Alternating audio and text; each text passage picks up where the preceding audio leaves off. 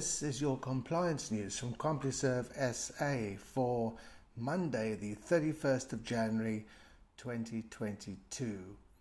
In the headlines today, the latest on Omni class of business reporting and FICA compliance reporting. A new wave of bank scams is hitting South Africa, warns an Ombud, and why the CCMA upheld the employee's dismissal for refusing to get vaccinated against COVID-19.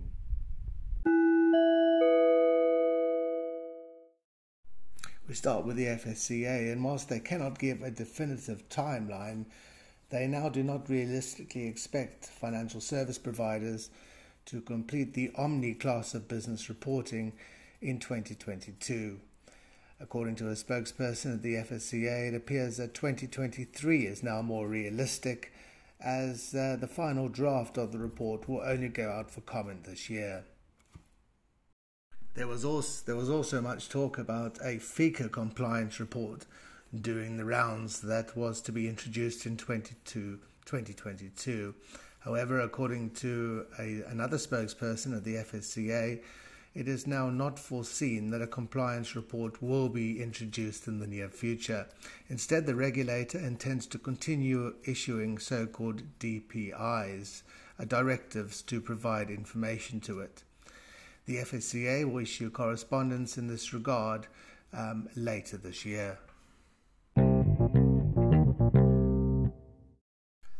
South Africa is seeing a new wave of attacks on the bank accounts of consumers and small businesses, the Ombudsman for Banking Services said on Friday, and those who fall for such scams may find that they have to live with the consequences, because it is not just up to banks to keep their money safe, reports Business Insider. All indicators are pointing towards the fact that there are new scams and an increasing number of victims, said Ombud Rena Steyn in a statement. In 2021, the office recorded losses of 295 million rand just in cases where account holders complained about the conduct of the bank. The Ombud investigated 2,880 individual fraud-related cases, up 7.5% from the previous year.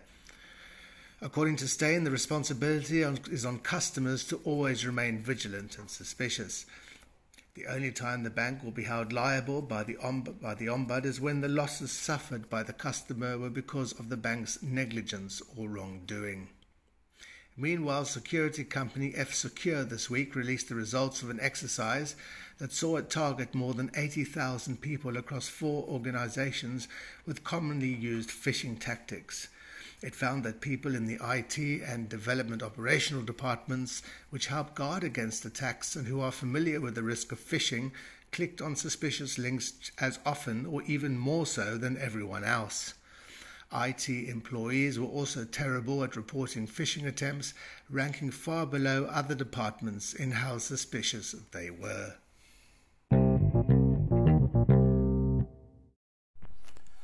Last week's CCMA ruling in Theresa Mulder versus the Gold Rush Group, which found that her dismissal for refusing to get vaccinated against COVID-19 was substantially fair, is taken up by constitutional law expert Professor Pierre de Vos. Employers owe a duty of care to safeguard their colleagues and others with whom they are in contact from COVID-19 harm. Another lesson is perhaps that doing your own research and embracing widely circulating but misleading or outright false claims about the safety and efficacy of vaccines can cost you your job. Writing on his Constitutionally Speaking blog, De Vos notes Mulder applied for an exemption as provided for in the company's policy, ostensibly based on a claim to the right to bodily integrity guaranteed in Section 12 of the Bill of Rights. The company's exemption committee declined her application for an exemption because it had identified her as a high-risk individual who interacted with colleagues daily while on duty in confined, uncontrollable spaces. She was therefore at risk and would potentially expose other colleagues to the risk of possible infection. The presiding officer at the subsequent disciplinary hearing concluded that she was permanently incapacitated based on her decision to not get vaccinated and by implication her refusal to participate in the creation of a safe working environment. De Vos notes the Labour Relations Act recognises incapacity as a legitimate ground for dismissal. In this case, incapacity arose because her refusal to get vaccinated made it impossible for her to do the job for which she was employed. The CCMA confirmed the fairness of her dismissal.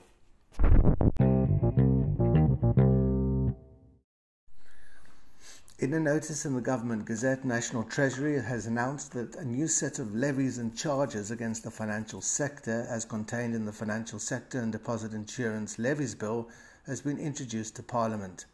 Finance Minister Ido Godongwana introduced the bill to the National Assembly on the 25th of January.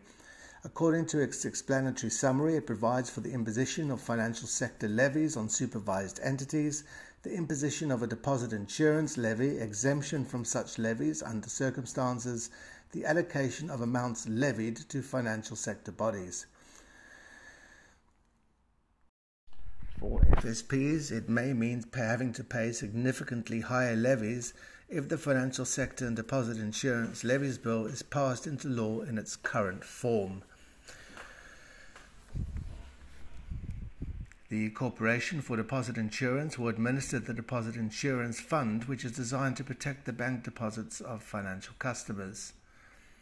The bills also provide for the imposition of more levies on the financial sector to fund the Prudential Authority, the FSCA, the Financial Services Tribunal, the Financial Ombud Schemes Council, the Statutory Ombuds, and the Corporation for Deposit Insurance. Apart from the FSCA levy and the Phase Ombud levy, FSPs will also pay new levies to fund the Financial Services Tribunal and the Financial Ombud Schemes Council. The special levy will be imposed in the 2 years immediately following the date on which the Act takes effect to fund establishing the Twin Peaks regulatory structure. For FSCA entities, or those that fall under the FSCA, the special levy will be 7.5% of the normal annual levy paid by the supervised authority. Moonstone recently did a comparison of the levies that were announced for 2021 with those in Schedule 2 of the proposed bill. For a Category 1 and 4 FSP, it is said that the FSP levy will increase from 3,792 Rand to 4,000 Rand, a 5.49% increase. The levy for Categories 2, 2A and 3 goes up from 7,642 Rand to 8,000 Rand, a 4.68% increase. The Phase Ombud levy decreases slightly, while the levy on representatives and Category A's are set to increase. No doubt more information on this as the Financial Sector and Deposit Insurance Levies Bill goes through normal parliamentary channels.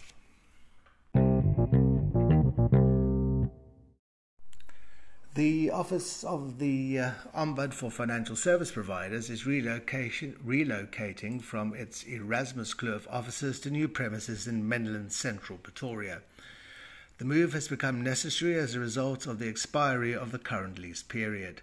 The new premises, situated at 125 Dallas Avenue, Waterkloof Glen, Pretoria, came with many benefits, one of which is that the location is strategically placed in the heart of the Menlyn business node, making it not only closer to other regulatory offices of note, but providing easy access to consumers and staff using public transport. Stakeholders and consumers are requested to take note of the following arrangements that have been implemented to allow for work to continue while the processes regarding relocation to the new offices commenced last week. All the Phase Ombud staff will continue to work remotely from Monday the 24th of January until Monday the 21st of February. This is to allow for the finalisation of office arrangements and installations. The Phase Ombud consumers and stakeholders will not have access to the offices while the relocation processes are being implemented until the 21st of February. For any general inquiries, the FaZe Ombuds office can be reached on 012 762 5000. Those wishing to lodge a complaint can do so by contacting the office on 086 066 3274, and complaints can also be lodged via the office's new complaints portal on the website www.fazeombud.co.za. And finally, some briefs. The U.S. Securities and Exchange Commission has charged German Nino, a former securities broker and investment advisor rep for UBS Financial Services, with stealing $5.8 million from a long-standing client. The SEC's complaint alleges that Nino stole the funds from his client's account over nearly a 6-year period and used the majority of the money on gifts for several women with whom he had romantic relationships. And from the UK's FCA is acting to address concerns about the ease and speed with which people can make higher risk investments by proposing a significant strengthening of its rules on how high risk financial products are marketed. This is a central element of the FCA's Consumer Investment Strategy, published in September 2021, which aims to give consumers the confidence to invest and reduce the number of people who are investing in high-risk products that are not aligned to their needs. Under the proposed rules, the FCA would ensure firms that approve and communicate financial marketing have relevant expertise and understanding of the investments being offered, improve risk warnings on ads, and ban incentives to invest, for example, new joiner or refer a friend bonuses. Those looking to make certain high-risk investments would also be asked more robust questions about their knowledge and investment experience, after research found many consumers were investing without being aware of the risks. The draft rules include proposed restrictions on the marketing of crypto assets in preparation for the government bringing the promotion of these high-risk investments under the FCA's remit. When it does, the FCA plans to categorize qualifying crypto assets as restricted mass market investments, meaning consumers would only be able to respond to crypto asset financial promotions if they are classified as restricted, high net worth or sophisticated investors. Firms issuing such promotions would have to adhere to the rulebook of the FCA, such as the requirement to be clear, fair and not misleading. The FCA in the UK is currently inviting feedback on its proposals by the 23rd of March 2022. And from the Compli-Serve news desk, I'm James George.